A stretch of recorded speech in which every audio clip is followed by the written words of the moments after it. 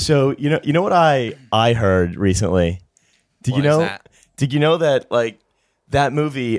What's it called? With the recent stuff Drumpf did. I call him Drumpf, by the way. Okay, yeah, that's pretty cool. I call him Drumpf or 45 because like for saying his name. My man's like a gun. Yeah, he's always loaded. I heard that the most recent thing he did was actually like Idiocracy was like a documentary. You know. Is that the new one with Bradley Cooper?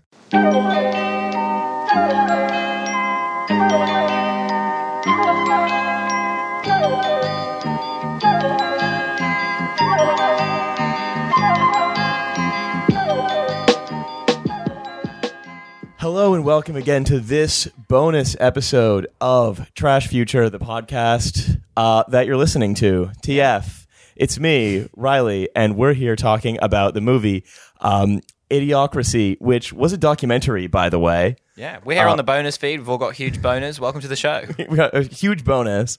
Yeah. I'm joined here today in the sort of weird basement by Milo Edwards. Hey, it's me, your boy. I'm hungover, but I'm ready to rock. Olga Cock. It's me. I'm your brother's girlfriend that you imagined naked. And Nate on the boards. Hello, it's me, Nate. Just doing my thing on a Saturday in London, sweating while the earth boils us alive. Too true. It is too hot for October. It should, the ratio of heat to spookiness is way off. Some scientists should fucking look into this. Yeah. Seriously, guys, if anyone's looking here, look into this heat. Slutty costumes should be impractical, not reasonable. Spooky Research UK. And we are joined by Adam Rensch at Nocturmus on Twitter, host of the Stop Rewind podcast. Adam, how are you doing? I'm all right, man. I'm in Ohio right now, actually. Oh my god, where? I'm in Ohio. Where in Ohio? Sorry. Oh, Findlay. Nice. Sorry, I'm the biggest fan of the Rock and Roll Hall of Fame there has ever been on this earth, and so I can talk about. Yeah, that's like 2 hours. From here. God, have you been? I have never been to the Rock and Roll Hall of Fame. No. Oh my god, you have to go to the Rock and Roll Hall of Fame. It's the greatest fucking place in the whole entire world. Sorry. It is a good thing in Cleveland, which is rare. Let's be perfectly honest. It's incredible. Hey, are we saying that a good thing in Cleveland is rare because everyone in Cleveland's a damn dum-dum that voted for Trump? Well, no. Also, I was going to say no. that Cleveland is part of the blue pocket of Ohio. Actually, yeah. It is actually. Yeah, Cleveland is a Dem pocket of They Ohio. got hella universities in there. Where the good smarts and the live. Rock and Roll Hall of Fame. Yes, it's where and a river that caught on fire the Smarties once, live. believe it or not. Yes. God, that's so America. A river that caught on fire, yeah. Oh, how capitalist are you? Capitalist enough for a river to catch fire?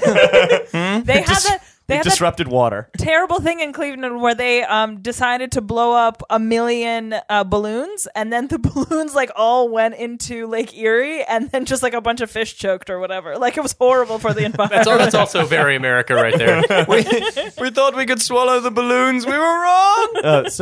So we are here today talking about a movie from 2005 or so. Yeah, 2005. 2006, I think. 2005-6, the golden age of American culture, which is post 9/11, pre-social You're media. on my period, thank you. The Bush years. Yeah, we had Lil Bush. I was a senior in college, so now I'm feeling old as shit right now. Olga calls it the Bush years, but for different reasons. But where the text of what modern liberalism has become has basically was generated then, and it is the movie Idiocracy. Mm-hmm. Yeah. Now, Idiocracy, I'll summarize the plot up front, and then we'll kind of go through it a little bit, scene by scene, maybe throw in a couple of gags, explore a few of the themes, and, we'll all end a little bit more informed and maybe entertained. Yeah. It's like the film Dodgeball, but bad. What if Dodgeball was bad and different? What if it was a different and worse movie? So basically, if you haven't seen the documentary Idiocracy, because this is what people say, right? That this movie came true because of Drumpf and Brecht's shit. Is that the dum-dums rose up and took control of society. Now, Idiocracy posits a world in which, and already it's problematic off the bat, intelligence is a heritable trait and IQ is meaningful. And it says, look, dum-dums breed a lot because they're too stupid to use condoms. And I don't know anyone who doesn't use condoms. I've I was never gonna met say. a man in my direct vicinity who doesn't use condoms. Got that, please. He's currently wearing a condom. Yeah. Everyone, we practice safe podcasting. right? So the basic idea of the film is that the morons have outbred everyone, and America is now stupid. So it's a eugenics movie, basically. And that there is an army experiment that gets the most average man in the world, played by Luke Wilson. So not the WoW one, the other one. And he is frozen in time, wakes up, and through a series of, kerfuffles, it is revealed that he, the most average man from our time, is the most intelligent man of that time. And so it gets into a series of scuffles and scrapes and ends up saving the world because he makes them all realize that they have to water crops with water rather than a sports drink. It's like, what if Austin Powers was a film about why you should have voted for Al Gore? Wait, it wasn't? And so that's the basic structure of the movie. And so I'm gonna throw it over to Adam to open up some of the thematic and scenic discussion. Yeah. So I mean, the film is absolutely just an apology for eugenics. It imagines that like it's being clever or somehow sort of critiquing the sort of culture of stupidity, which is such a Bush. I mean, it's like the quintessential sort of theme of the Bush years with W as president or something. But the way it imagines doing this, I mean, number one, it has no understanding of class structure, despite its like sort of mockery of our obsession with like brands. It doesn't actually aim to critique any of those kinds of things. And then the entire film is just one big gag about how stupid people like boobs and sex and hand jobs and like food. And one of my biggest, like, I mean, I really can't say enough bad things about this film. It may be one of the worst films I've ever seen in my life, but we're all feeling very lethargic after seeing it. Its reliance on like physiognomy, like this idea that stupid people are also ugly and have like fucked up faces and like speak with like impediments. It's just, I mean, Mike Judge did some of that with Beavis and Butthead, obviously. But here, I don't know. It's just, it's gross. It's like really gross. Yeah. So I didn't think we were here to dispute science. I mean, that's basically medieval science, more or less. Phrenology. It's a film about how phrenology was right. Kind of. So one of the inciting incidents of the film, actually, I think this sort of comes out right away, is that Joe's the Luke Wilson's character Joe his pod is on top of a giant garbage pile, and then there's a garbage avalanche that causes him to crash into the room of Frito, played by the inimitable Dax Shepard. I can't believe you remember all these people's names. Jeez. Yeah, and Fritos by this point cost £1 each. Dax Shepard, who looks identical to Zach Braff. By the way, yeah, he does. No, he's mirror universe stupid Zach Braff. Yeah. Oh, Zach Braff is pretty stupid. He's like if the guy from Garden State, like just inbred a bunch of times or something. I was just gonna say that, like in the Power Rangers, when a trash avalanche causes something to happen, at least it's Rita Repulsa, and you understand what's going on. But in this case, it's just a dumb thing that happens, and then it leads to another dumb thing happening. Yeah. Basically. Oh, it's just it's a series of one major plot point is advanced by a character going to the bathroom. Yes. Yeah. This is not a smart film. Riley definitely thought of that, and Olga did not notice that at all. That was definitely not the point that she pointed out to all of us as we were watching it at Milo's. Look, we're communists here. We share the points evenly. Yes, as long as you're the one making them, then of course we're sharing exactly. them, correct? It's one man, 1 point. I'm the man, and I have the point. Grow the fucking Stalin mustache already, Riley. Yeah. So, but the what happens is he crashes into Dax Shepard's house, and then Dax Shepard immediately sort of responds to him with using dumb talk, which is described as inner city slang and a series of grunts. No, it was described as the English language has basically devolved into Valley girl speak, inner city slang, and a series of grunts. So basically, women are dumb, black people are dumb, and people make caveman noises. Yeah, exactly. And Can you also just stop pretending that you're mad that someone thought of the future as trash before you? They just took it way more literally. It was amazing. When he first goes back to the future and he's like wandering around the streets and like panning in, like everyone is driving like kind of like beaten up cars, and there's all these like buildings that look futuristic but are really decrepit. It looks exactly like provincial Russian towns. like there's like weird futuristic buildings, but they're somehow just like shitholes at the same time. yeah, absolutely. That's the weird question it leaves open, right? The paradox of the really advanced technology. Yeah. Like Yeah. that thing in the hospital is like actually super advanced. Yeah. Who invented that? It's a butt plug that tells you what's wrong with you. That's amazing. So that's one of the It's usually daddy issues. that's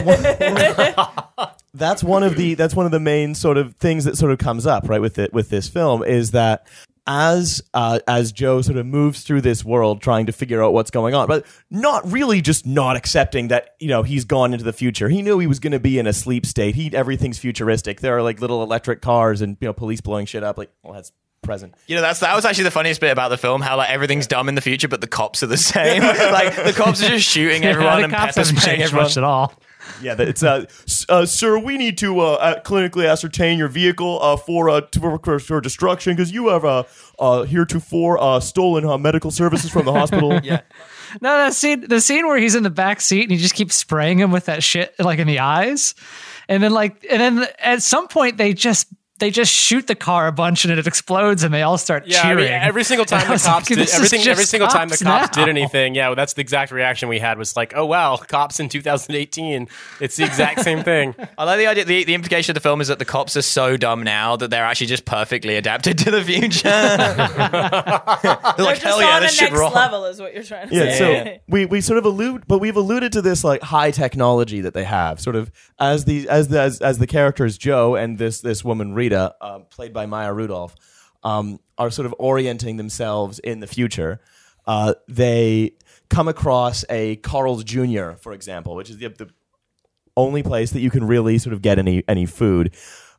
And the Carl's Jr. is an extraordinarily advanced machine that almost feels like replicator technology. You just push a button and out comes food magically. And there's a woman sort of bashing at it, being like, I need to eat, please, I need to eat.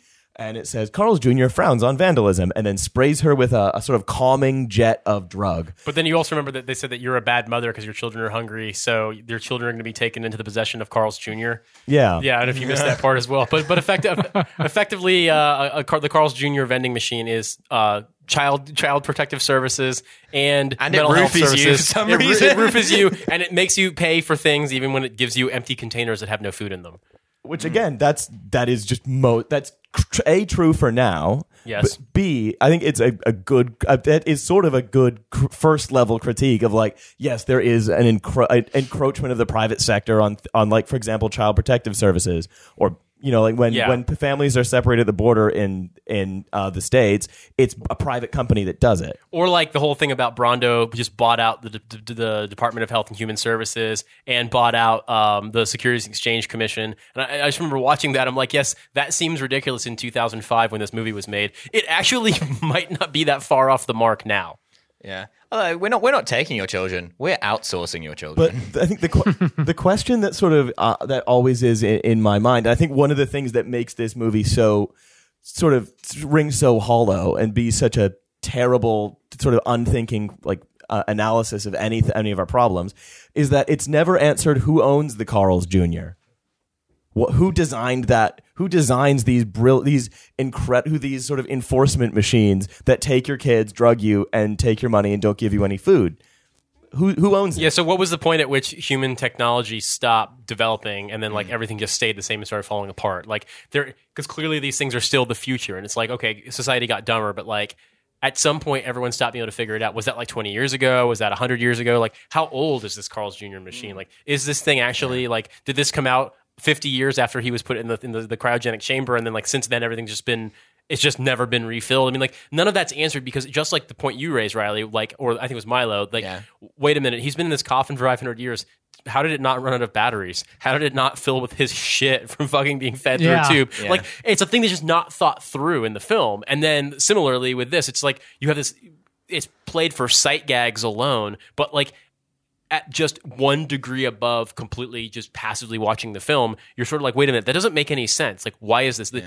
You're left with questions because it's not been thought through in the same way. Now I understand what the thesis of this film is. It's that like the only smart person left alive is Elon Musk, and he owns all of the companies, but one day he 420'd so hard and got so stoned that he accidentally fired himself into space, and everyone was like, now we're fucked. But also, Olga brought up a point, too, about are there any other countries on this planet? Because it's like, wait a minute. Looks like it's just America. Yep, America sucks, but like, are other countries also as fucked up? Like, we don't know. We just know that because of the whole, oh no, the white trash are breeding too fast kind of thing, that's very specifically American, too. And it's like, that doesn't take into account your normal insane overpopulation demagoguery. Normal insane overpopulation demagoguery is over in Europe is basically worried about Muslim birth rates. So maybe it's that America is a dumb white trash state where people are doing jet ski jumps in the reflecting pool over the Washington Monument, which is fucking ill. And then Europe is a caliphate. Exactly. Yeah, they can't show it because video is haram now. Yeah, of course. Yeah. So Venezuela is like a communist paradise. They had to cut that from the film. The studios wouldn't go for it. But Adam, I'm wondering because you raised this point earlier, and I wonder if you might elaborate on it. Like the fact that not only they seem to conflate working class people with dumb people in this movie a lot. Yeah. Oh, totally. I mean, like, I think that's like a huge problem generally, and I think that really kind of emerged in the 90s and into the 2000s, where education became conflated with like upper class, and we began to imagine class not as anything, no longer tied to any sort of material relations, but it's primarily just about like how smart you are and like how cultured you are. And which is why actually the logic of like white trash doesn't make any sense, because people like Sarah Palin can be white trash even though she's like a millionaire or something. And in the film, like everyone is basically white trash. Like even the president, you know what I mean? He like they do the monster truck shows and like they shoot guns and like they like stuff stuff that's cool. I love how all the monster trucks in the monster truck show just have different sizes of dildo on the front. It's like a really like weird, like sexually aggressive monster truck show.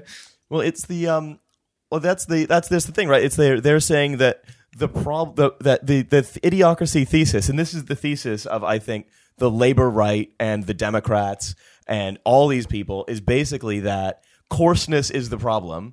Mm-hmm. And we're coarse because the dum-dums have overpopulated, the dum-dums have too much power. And so this is why after the Brexit vote, you have sort of a lot of hand-wringing, and then papers like the New European being like, 3 cheers for elites, we have too much democracy, and so on and so forth. It's like the point they're making this is people don't read any books because reading is gay. It's like, I'm not worried about people who think reading is gay. I'm worried about people who are like, I like Julia Savola a lot. I like to read a lot of books about fascism. Reading is pretty gay, though, right? I mean, we are agreed on that. I think the other things that sort of pervasive in this film is the critique of consumerism. Well, yeah. So I mean, the film wants to have things sort of both ways. I think a lot of times where it wants to make fun of stupid people and stupid people's obsession with buying mindless shit and like watching videos of some guy getting his getting kicked in the balls a bunch of times and thinking that's like funny. But it doesn't really want to understand or explore how that kind of culture perpetuates itself. It just is. And it makes fun of corporations, and it's making fun of like the fact that like Brondo owns everything and has replaced water.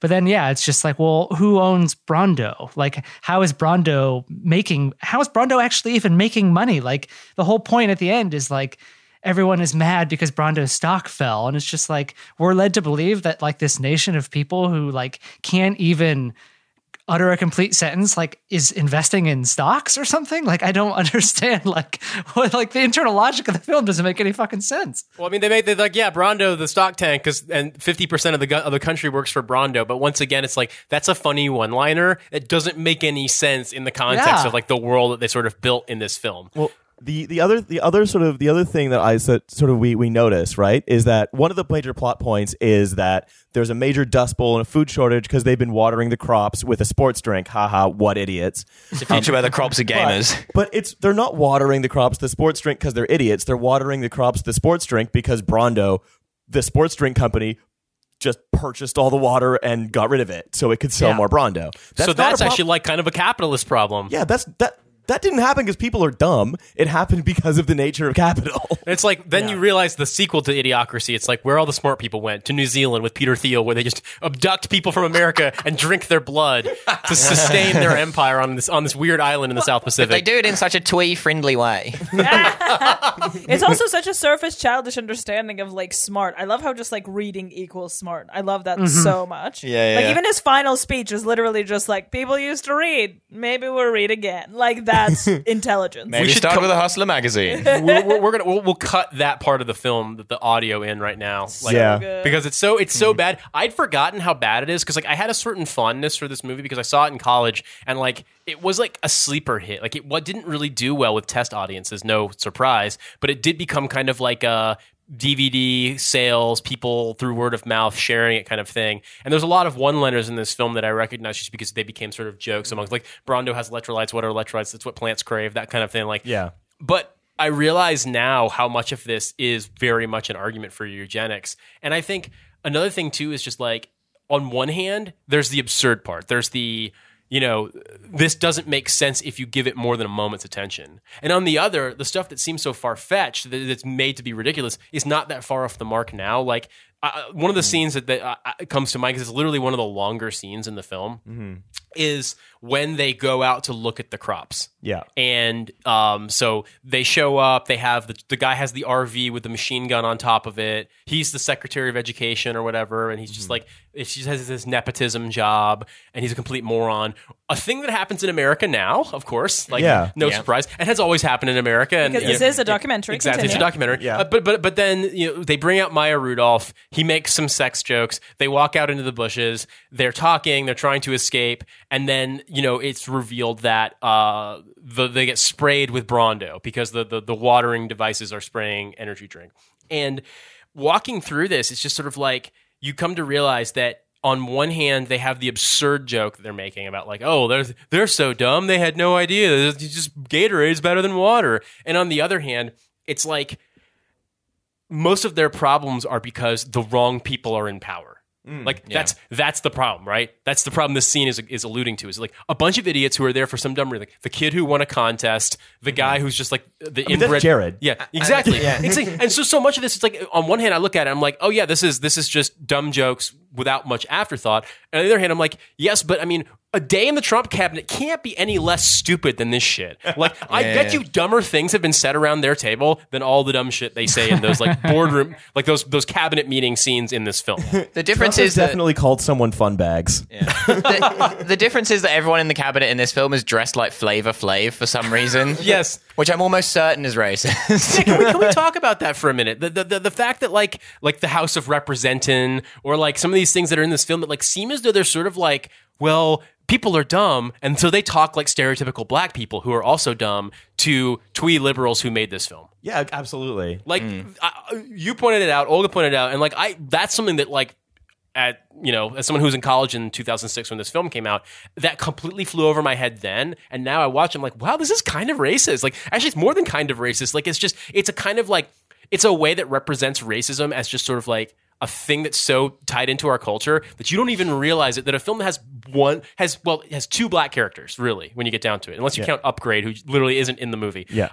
Has two black characters. Somehow, still in all these scenes of white people talking to other white people, has you constantly referring to the fact, subconsciously, like, oh yes, they're doing dumb things like black people talk. Yeah. And that registers without them having to say so. But that to me, like, is kind of, that seems pernicious. The president is a black person. Representation matters. Well, exactly. Like, they solved it can't be a racist society if they have a black president, even though literally, didn't happen.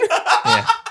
Well, one of the funniest scenes of the film, actually, which kind of, I think, gets to this in some ways, is at the very beginning when the army guy is like talking about how he recruited Maya Rudolph's character, and he was talking to her pimp, and there's just like he has like 80 slides of him partying, with these people, but it's obviously plays into like these like really gross stereotypes, about black pimps and like urban culture and all this shit. And then he drops an N-bomb. He does. He very, does. very casually. He just says that. Yeah. Yeah, Christ. he just drops an N-bomb because it's cool and edgy and funny.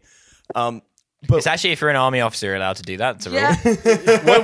Once you get to field grade rank, you're just allowed to be racist all the time. then you're allowed to the United States' arsenal of slurs. Exactly. You've been trained. You can blast ends. I can handle that. but Look, highly trained army officers such as myself should be able to blast the N-word, but civilians do not need to blast the N-word. They should be happy with smaller, less harmful slurs. This like slurs- Spick or Dago. These slurs belong in the streets of Afghanistan, not our streets. This is meant for the battlefield where you have to be really racist, not the home country where only a little bit of racism should be If you're done. hunting deer, you don't need to be racist at over 1,000 yards.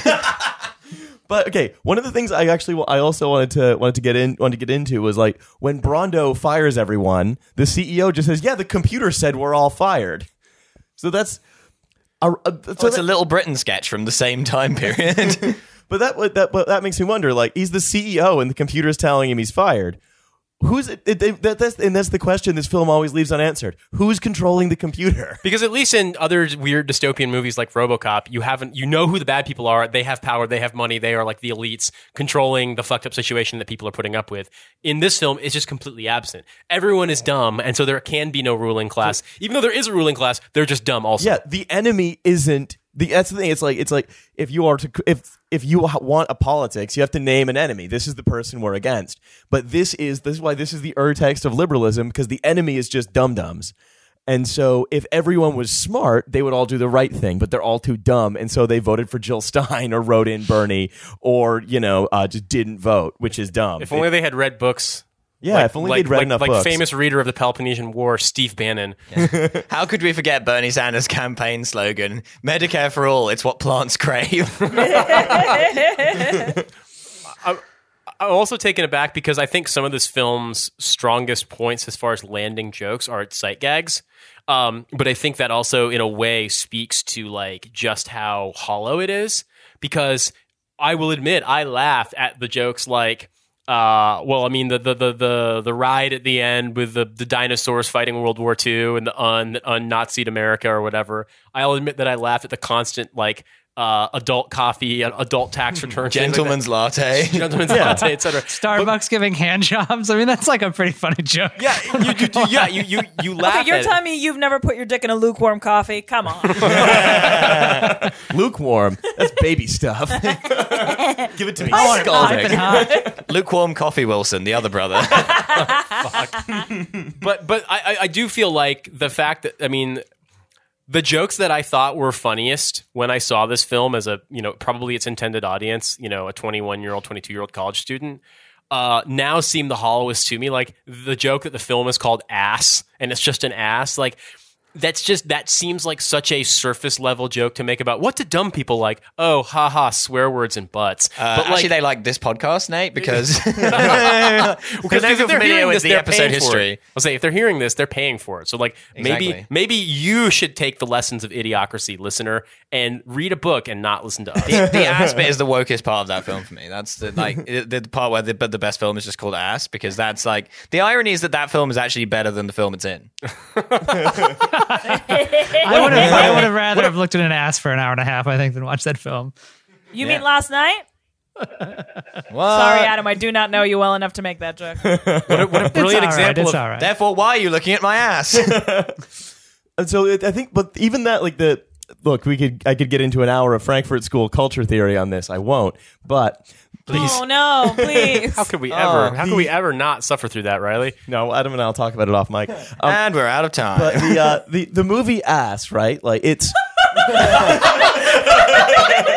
The Oscar-winning movie. sorry. The diegetic film Ass. And the sequel to Ass Too Furious. This is Riley's master's thesis. It's like Mies on a Beam in Mike Judge's 2005 Idiocracy, the film Ass and its progenitors. Well, but the film again, the sort of the concept of the film. And again, the way you can see this in a lot of like sort of hand-wringing culture war, like liberal culture war writing in like the New York Times or whatever, is it's like, failing New York Times. We have Thank dumb you. movies because dumb people want to see dumb things.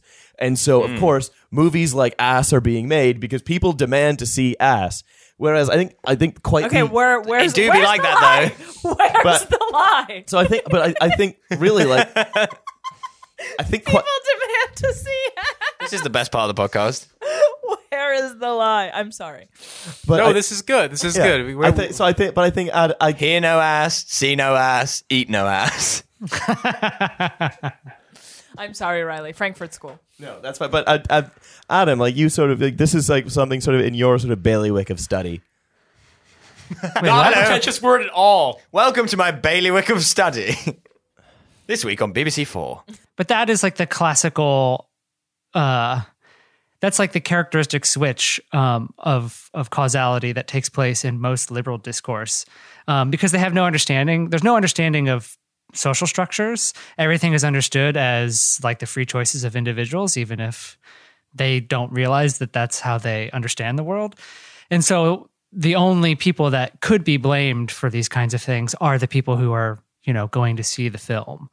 And you see that with the entire film is structured around this idea that people are dumb, but it makes no attempt to understand why they're dumb. But the point is they don't really care why they're dumb. It's their fault. It's much easier to sort of like say, well, our country sucks now because, a bunch of inbred, low IQ, backwards white trash folk have had too many children because, they're too stupid to use a condom. So it's much easier to say that than it is to be like, actually, like we have this entire, system of production that is like actually producing people, and actually it's creating the conditions of possibility for people to like to become that way.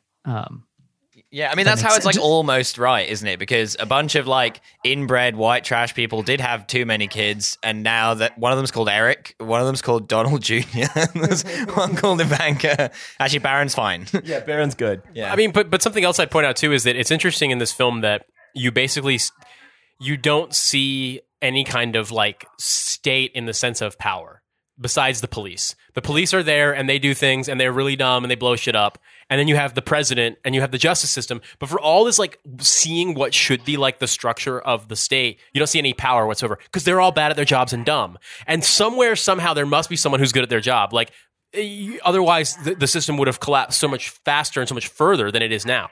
Like, what you're seeing is like a weird parody of society, but you're not actually seeing like post-collapse. Like, post-collapse is like Cormac McCarthy's The Road, right? Yeah. Like, that's what, if mass starvation was happening, that's what you'd be seeing. But instead, you see like this semblance of the state that's somehow held together. Like, people live in cities, even though apparently they're starving. Apparently, they have no water. That doesn't make any sense. And it's like one of those things where you could spend all day kind of trying yourself in knots trying to find a sort of like epistemology to understand this, but really it's just lots of creative oversights. Yeah. It's just not been written into it because like no one thought of it. It's like a dream. It's like we're in the future and everyone's dumb, and now I'm on a boat and George Clooney's here. I And don't I'm understand. naked for some reason. I don't understand Well, it. you know what? The only way this film makes sense is if there is a space station of like sort of an immortal Peter Thiel and an Elon Musk. Insane rich people. Yeah. So they own the Carl's Jr. or whatever. They've done all the regulatory capture, and sort of now they're just harvesting out all these sort of dumb idiots' blood. It only makes sense as a redo of the Time Machine with the Morlocks and the Eloi. Where can I invest? I'm also wondering too if they're having a famine, then why are there so many fat people? Because like the joke is haha they're fat, so I can't restrain myself they're from eating making butter. haha they're making haha they're fat jokes, but then also there has to be a famine because everyone's dumb, they don't know how to grow food. Oh yeah. Well, that's the other conflation of dumbness with poorness, and dumbness, poorness, and ugliness are all wrapped up together because all of these people made all the wrong individual choices, and added up together, that means that you get a hand job at a Starbucks, a hand job at your tax return, and your law degree from Costco. I mean, that's pretty good. That's very convenient. One-stop shop. Stop talking about hand jobs like they're a thing, first of all. Second of all, I have a question. So let's say when Luke Wilson is watching the ass film, is it that he's thinking that people who are smart don't like this shit and like it's us versus them, or is it people that are smart are constantly overpowering the desire in themselves to look at ass and they are hence morally superior because they have the strength not to look at ass? Which one is it? All right, Lacan. Whom among us has the strength not to look at ass? Really, I also think like the idea of like the hand job tax return thing is very progressive, because what do we as leftists want? Rich people to pay their taxes. What do rich people love? Hand jobs. Case closed. Donald Trump is always bragging about how many he got and from whom in the 90s. He'd be paying his taxes twice. But if Donald Trump, if he went on to brag about how he didn't pay his taxes, then everyone would laugh. He's like, well, that means you're not getting any hand jobs. And we can't respect a man who doesn't get hand Trump jobs. gets no pussy. I'm going to release my tax returns. I'm going to release all over my tax returns. Well, in fact, I think this sort of segues neatly into one of the points that I sort of wanted to bring up, which is towards the end of the movie, where sort of Joe has been made the sort of smartest man in the world, Secretary of the Interior, solve all the problems. He turns to Maya, the other sort of normal person from present times, and he says to her, "It's a weird feeling being smarter than everyone." And that's the way I felt when I got wedgies every day in school, but now I'm smart. It's a movie for fucking hall monitors. Oh no, it definitely is. I mean, there's definitely like, I can't tell you how many times people have pointed at this film, something happening in popular culture, and said unironically, "Oh, it's just like Idiocracy." Riley, the joke you've been wanting to say this entire thing is, well, damn. Old Donald Trump once again colluding with Russia to photocopy his ass on a White House photocopy machine. Looks like Idiocracy was a damn documentary, huh? Hey. Well, and also like the whole vibe of the film is that it's like a film about like being smart, but actually written by dumb people, because like all of the references about being smart are like things that 5-year-olds think of being smart. They it's like, say Einstein 3 times. Yeah, the Einstein thing. It's like, if only Albert Einstein were here, renowned physicist Albert Einstein, who could solve all of these ingrained socioeconomic problems with using physics. Yeah, he'd get up on the podium and he'd say something smart like E equals MC squared, and then like the entire society would be fixed. You know what this literally is? This is the dumb liberal version of people being like, this is just like when George Orwell wrote, "If I can't be racist, then we'll be living in 1984," in his book, 1984. 1984 was the least racist year. I was gonna say, yeah. How do you react to the that line? It's a weird feeling being way smarter than everyone. Well, it's a really dumb line for one thing. But it also, drill. I think it, like you guys were kind of saying, like the way that the film imagines what it means to be smart has no real like understanding of intelligence, because it can only understand, I mean, number one, it understands intelligence as something that's fundamentally genetic. You either are smart or are not smart. That's just who you are. It's like identity politics for your brain or something. Identity politics for nerds.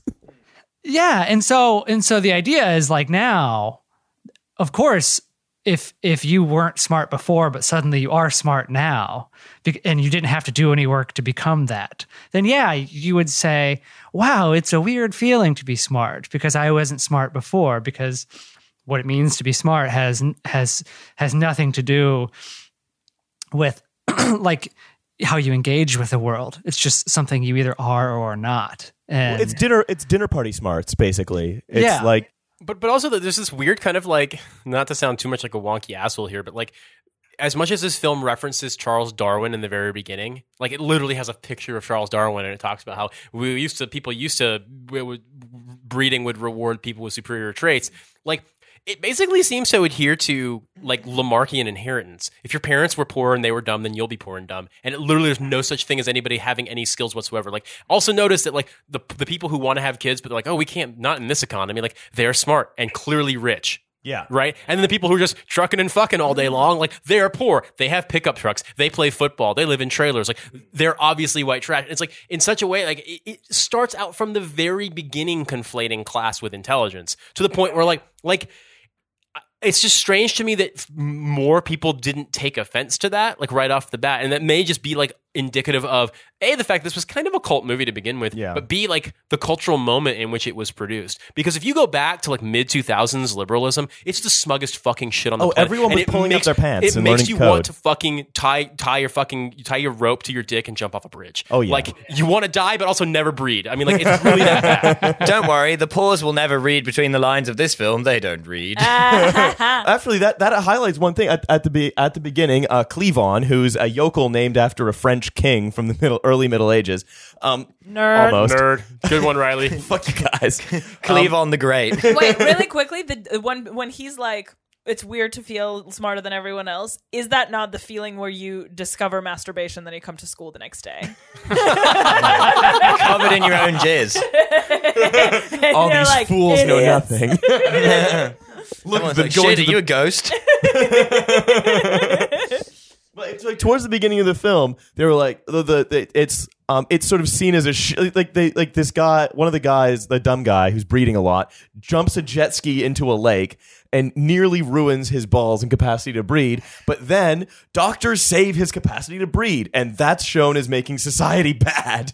Medicare for all is bad because it's going to create people like Cleavon. He shouldn't be treated by doctors. Only smart people should be treated by doctors. That's the future I want to live in. Oh shit. Well, here one of the other things about the film is so the film equates being smart with having the correct politics, and I think this is what a lot of liberals still think. I mean, they certainly thought it in the 2000s, but I still think we haven't gotten away from that, which is that if you are smart. Like racism, for instance, is a problem of intelligence. Only stupid people are racist because they're too stupid to realize that it doesn't make any sense or something. So if you are smart, therefore you will accept the proper sort of liberal attitude toward things. But that's just not true. Like there are plenty of people who are smart and who are awful human beings. Like Richard Spencer is not a dumb guy. I mean, he's well read, he's articulate, but he's a piece of shit. And also, like intelligence has gotten us all kinds of things that are not. Intelligence is what got us the atom bomb. Intelligence is what got us Facebook and like insane algorithms that spy on us on a daily basis. So the idea that intelligence in and of itself is somehow de facto good is itself part of the problem that the film never attempts to sort of think critically about. Well, yeah, it's because if you sort of push liberalism long enough, it gets to this kind of authoritarian place where they'll be like, well, no, we need a kind of philosopher king. We need to make it so that everyone pulls up their pants and learns to code hard enough that they all become. As a computer science major, I do take this as a personal attack. I was just going to say for the ass. I was just going to say that this film actually corresponds quite well to Mike Bloomberg going from being the mayor of New York City to having presidential ambitions. So it is entirely possible in that historical moment that Mike Bloomberg saw Idiocracy and he was like, I need to save America by banning soft drinks for everyone. I mean, Keeley, I'm terribly sorry to quote a Keeley joke here, but it's so apt where he was like, what you need to beat a bad guy with $1 million is a good guy with $1 million, is what Michael Bloomberg thought. Actually, but then all the sort of the general, I think then the liberal take of, well, we need to push the kind of like the Bloomberg guy. We need to push the technocrat who's very boring, but who's not boorish and who doesn't talk about all the hand jobs he got on yachts. He keeps that secret because, some of those kids were, younger than they should have been. That's not Michael Bloomberg specifically. That's just anyone in general. Just lots Michael of billionaires. Bloomberg was making sure they weren't drinking any sugary drinks. That's what he was doing with them on that boat. Show me your hands. Is that sugar on those hands? That's not sugar. Michael, yes, Papa. Oh, no, Eating no, sugar, no, Papa. Drinking sugar, no, Michael. Make it so. Right, but that's the attitude, right? And again, this is another quote that from Luke Wilson's character Joe, or when he's about to be killed in a monster truck ring by a bunch of motorized dildos, because dum-dums would like that. Again, also dicks, so funny. Yeah. Only stupid people like dicks. Am I right? Stupid people like the Romans. They thought they were a sign of power. Yeah. Is that he grabs the mic and says, "Is this the kind of world you want, where you blow up the only guy trying to help you?" That is essentially every New York Times op-ed that isn't written I'm with by her. Brett Stevens. Yeah, it's Cue the Iraq War, by the way. No, exactly. I mean, that. We're just hang on, Luke to Wilson help is you. Saddam Come Hussein. on. Like, there's all this chaos going on in Iraq, and the Americans are about to kill him, and he's like, "No, you're killing the only guy who can help you." But then, and that's the thing. And I think that the film again accidentally makes the right point, which is Sean William Scott, called Beef Supreme, says, "Should we do it?" And then just is like, Is it Sean William Scott? I think so. And then Wait, he's is like, that Stifler? I don't think. No, I don't think that wasn't Stifler. he's the other. It's Ashton Kutcher. No. No, he's one of them. He's one of those. Sure. The ones that were grown One in of a the vat. one of the Hollywood actors from the period when this film was made. Yes. You know those guys that were grown in a vat to like be in teen comedies? Those guys. Don't tell people about my vats, Riley. But then the Beef Supreme, the guy executing him with a rocket propelled grenade A man launcher. named after a pot noodle. Actually, Beef Supreme is Owen Wilson's older brother, Andrew Wilson. Oh my God, there's another Wilson? There is another He's Wilson. saying Owen Wilson's older But brother's apparently actually called Beef Supreme. He sucks at acting so bad he can only be in a movie where he has no speaking parts. As himself. Well, he does. He does a limp wrist thing, and it's like, yeah, that asshole. He's gay. Yeah, but that's it's like, no, we have to go and we have to listen to the Trump, the sort of the people who voted for Trump. They have to tell them like, how could we want to give you Medicare? How are you voting against your own best interests? But that lecturing attitude just is like, no, I'm gonna flamethrower this guy's ass. Fuck him. The only thing funnier than an ass is an ass on fire. Yeah, it does like it must at some level it knows that its politics are absolutely ridiculous because the most eloquent statement of its politics is an utter failure that ends up with the main character getting shot at. Well, I mean, I'm just going to say that School politics doesn't work. I've been a fan of Mike Judge's work. Said the guy who makes the most preachy podcast I have ever heard in my whole entire life. I like Mike Judge's work on a whole, but in this case, it almost seems as though in making this and trying to make it a critique of like, what's wrong with society today, it actually winds up kind of unintentionally being a critique of American liberalism. And it absolutely is not intended to be that way. And so it's like, you can't look at it and be like, oh, this is actually a really wry critique. Like, you have to read between the lines because there is nothing between the lines. It's just kind of accidentally skewering liberalism because it's so preachy, but not in a way that's meant to be subtle in any form. It's absolutely vocalizing the same exact emotion you're talking about. When he says you're trying to kill the only person who's trying to help you, that could literally be why don't you like the Affordable Care Act? Yeah. Aren't you happy that we bailed out the banks? Like, or Iraqi civilians, but the people there with guns and Humvees are there to help you. Why are you hurting the only people that are there to help you? It's that same exact kind of just idiot inability to see through other people's perspectives that gives you this terrible politics. I never thought it would be possible to Death of the Author Luke Wilson film, but by God, did we just do it. Can we do that for the film Old School now? There's nothing wrong with the film Old School. No, it's fine. It's canon. Everything about it is great. It's actually adapted from one of the Homeric epics. What some of the other things like so even the throwaway lines are the ones where you sort of get the deepest look at the psychiatry going on, the sheer psychology. Actually, my favorite bit is when the dumb lawyer character is watching porn on his TV, and it's just a woman's foot cutting up a steak on a plate with cutlery. hella And he's going, sexy. hell yeah, cut me a piece. And I'm like, no. this looks like something I'd watch. All the diegetic movies in this film are actually like art house cinema. Just like 90 minutes in contemplation of an ass, like a woman's foot cutting up some beef. Like that's like a Dolly movie. Like It's Andy Warhol's. Andy Warhol made a film where it was just him. Didn't he make a film that was like, I don't know how, like 2 hours of just him just sitting there doing nothing? Oh yeah, he did a bunch of people like that. Yeah. In the future, like all like cultural content is either Monster Truck rallies or like Yoko Ono. Like, there is no middle ground. oh damn, that's who's on the space station taking everyone's blood and controlling everything and owning the government and every corporation. It's Banksy. I think you said Yoko Ono. That would be like a great late career twist for Yoko Ono.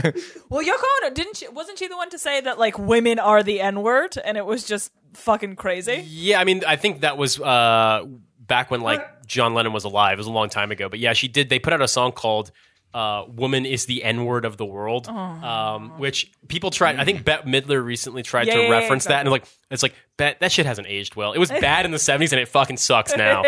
Yeah. That's what we need to finally take down Yoko Ono. She's had it too good for too long. Public darling Yoko Ono. More like Yoko, oh no, she didn't. So I think one of the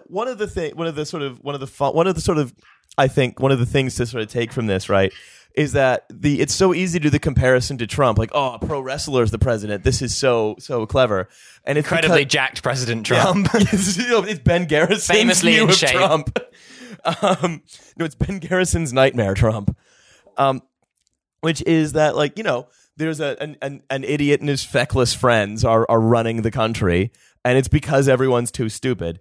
But that's not a trip in real life. Like, that's true. An idiot and his feckless friends are running the U.S., you know, and to a lesser extent, Britain. But the hollowing out of government, the hollowing out of society is an ongoing project taken on by people with an interest in doing it. It's not just happening because dumb people like to fuck. Yeah, well, I mean, that's the contradiction in its logic. Is like it one assumes that these people are so stupid that like they can't even think for themselves critically about anything, but yet at the same time they have the power to drastically alter society and everything about it. And it's like, well, which is it? Are these people just dumb herd people, or are they people who are actively changing the world? And it just seems like it can't. It wants to have that both ways, but it can't. And its fundamental policy prescription is read books, stay in school, and use your brain, which I like. Maybe take out some student loans while you're at it. Get a mortgage. Yeah, exactly. So I don't. Maybe that's what we need. Maybe the problem isn't that like three guys control all the wealth in the world and like live on a space station where, like, you know, they harvest our blood. Maybe the problem is, love you, Elon. Maybe the problem actually is just that everyone didn't read enough dang George Orwell. Am I right? Yeah, I've actually come up with a special. It's a special 7-book course to get really smart. They're these little known books. You know, people have gone because people don't read anymore. Called Harry Potter. And if you read about them, you can pretty much understand everything in the modern world through the prism of these books. They're amazing stuff. If only the author of those books would ever speak up about politics. Yeah, you know what? Sometimes I think maybe stupidness is the Lord Voldemort of modern time. Hell yeah. I'm just surprised how she managed to fit so many trans characters of color in one book. I love it when J.K. Rowling comes on and explains anti-Semitism. I mean, she would know all about, since she did actually write a series of goblin hook-nosed characters that run all the banks in the Harry Potter universe. It's like that happened in the film. Oh no! That in the film happened to have 6-pointed stars all over the floor of their weird bank building. It's that fucking bad, dude. It's really that bad. That's unfortunate. Look, we can. Wait, no, they have 6-pointed stars because they're sheriffs. It's run by sheriffs. I know we're running towards the end, but I want to come back to this. We mentioned this about the police. I want to circle back to the police because there's this perfect surveillance state that always knows where everyone is at all times. Like there was a point where he's a fugitive from the law and he's running away from police. Every breath you take, every move you make, they'll be watching you. They all look like sort of Blue Lives Matter tatted up, like extreme police. And Stop going through my internet search history. I mean, it does. I will say that, like, the imagery involved with how they create the police in this film, like, it seems to strike a certain kind of American moment in a way that's like they're basically making shitty motorcycle gear from the year 2004 as apparently the police, which, to be fair, that universe and the police universe are very close to one another. But like police cinematic universe. When I see that the way that, like, you know, the sheriff looks like it could be like a badass longboards company from Los Angeles or something like that. Like, everything about it just seems a little too on the nose. Like, the cops, on one hand, like you said, Riley, there's like this panopticon that apparently they don't put GPS things in you, but they do tattoo a barcode on your wrist for some reason. It's like, so they don't know where you are unless you accidentally get scanned by their dumb cameras that sometimes shoot each other with guns. Like in the member in the prison, the guns start shooting randomly and then shoot each other. Like, so on one hand, you have this panopticon, but it's the dumb panopticon. But the cops who act like modern American cops are also just like fatter and dumber and sloppier and like, but also if it was possible. But also kitted out like riot cops for some reason. It's almost as if it's describing the world we live in. But it's strange to me how their ability, and maybe this is the liberalism coming through again, their ability to critique the police winds up being so almost safe in a way that they don't realize they're actually just describing the police. Yeah. Like, everything else is just super over exaggerated. But in this case, it's like, what if the cops had shittier fonts on their cars, but literally everything else is the same. It's like so Idiocracy wasn't a documentary; it was an episode of Cops. Yes, and I gotta say this too, because Adam being in the Midwest right now can definitely get this vibe as well. In the United States, have you seen Dodge Chargers before? The new Dodge Chargers, right? Yeah. Big. They're like muscle cars, like new American muscle cars, and of course, cops in America drive them like in cop cars. They're just like fucking. They've made Dodge Charger cop cars, but there's a version of them, so it'll be like which button makes it transform? Exactly, it's a muscle car, but it's got like roll bars and lights on it and everything. So Instead of gas, it uses cum. Yeah, exactly. And it's just literally like Cum the reason why I'm saying this is really dumb, and maybe you'll make fun of me for this, but like I remember I was driving down the road with some friends of mine once, and I saw one of those, and I'm like, every time I see that car, all I can think of is like, I'm gonna fuck you with my cop dick. And it's like, and it's like that wouldn't be out of place in this movie or this universe. No, not at all. Because the monster trucks literally have dicks. Exactly. There's dicks everywhere in this film. Sarge, we're running a bit low. We're going to have to pull over and jack off into the tank. All right, so Shall I jack you off, or do you want to jack me off? It's not gay, it's for fuel. I give this film 4 Pinocchios out of possible 5. Not really a documentary, full of many falsifications and fictions. I don't think much of it actually happened, but the cop stuff seems pretty real to me. It's weird to me because I watched this movie at first, I was like, oh, this is good, when I was in college. And then I was like, it's a lot of like missed opportunities later on. And then when I saw it again, and now I watch it, I'm like, no, this movie just fucking like college. sucks. It's bad. Yeah, Adam, any final thoughts? It's terrible. It's one of the worst films I've ever seen, I think. I mean, honestly, like it's so infuriatingly bad. Like some of the gags are admittedly kind of funny in this sort of really base, sort of crude way, but it's like I was losing my fucking mind watching that film, man. I couldn't believe the shit that it was attempting to sort of pass off as criticism. I used to be hungry, and now it's not that I'm full or I'm nauseous. I'm not hungry anymore because I'm sad. Well, I just hope, and I'm sure Olga can agree with me, for a future where those of us who like to look at ass are no longer ashamed. Vive la revolution, motherfuckers. Hell yeah. I mean, it reminded me too much of the year I bought my first tampons, so. And we Long remember after I first started my period. we remember it all fondly. So I think, in some 4 to 5 Pinocchios, 3 out of 5 buckets of popcorn, As well as period blood. 5 out of 5 buckets of cum. and the sky was dark because all of the stars were in Idiocracy. All right. Including the third Wilson brother that no one knew existed. Finally, we have a use for our superfluous Wilson brothers. Like the attic dwelling one. I mean, I'm still just laughing because at the time, like, haha, they named the lawyer Frito Pendejo, but I realize now, I'm like, wait, his name is Fried Asshole? Like, fuck me. That's is my so porn name. dumb. So on that fried asshole, I think it's time for us to say goodbye from this premium episode of this particular podcast that you're listening to right now. We got some electrolytes to catch up on. Yeah, we all have to catch up on our electrolytes. I have to go lie face down in my living room and It's just what try our to listeners forget that crave. today ever happened. I'm going to go to Starbucks and get a hand job, I think. So. Yeah. I'm going to ride my bike home, but if I get in a wreck, it's okay because they're going to put a probe in my ear, my mouth, and my ass. Yeah. Which is, some places you have to pay for that. Like Starbucks. Yeah. All right. So the usual stuff. Thank you already for subscribing to our Patreon, which you've done if you're listening to this episode. Tell your friends to do it. Secondly, if Hell, you're subscribe to it again. Be a troop. consider subscribing to a higher price point. Secondly, we are having a live show at the Seckford in London on the 30th of September. You should come to it. Also, September, on the October. 24th of October, I'm running a stand-up show at the Seckford, which Olga will be performing at. So that's very good. We'll be talking about ass.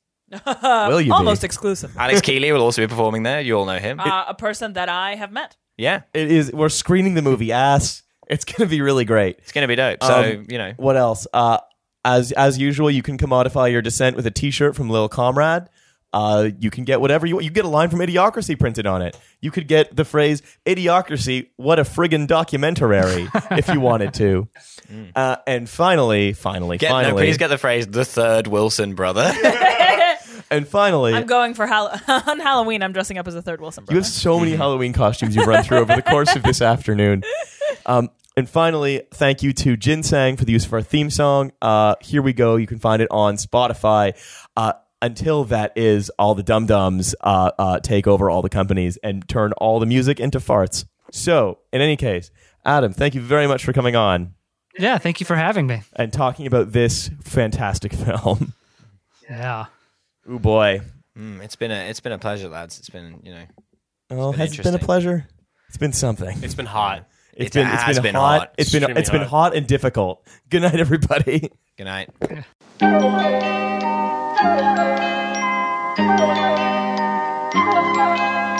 Yeah.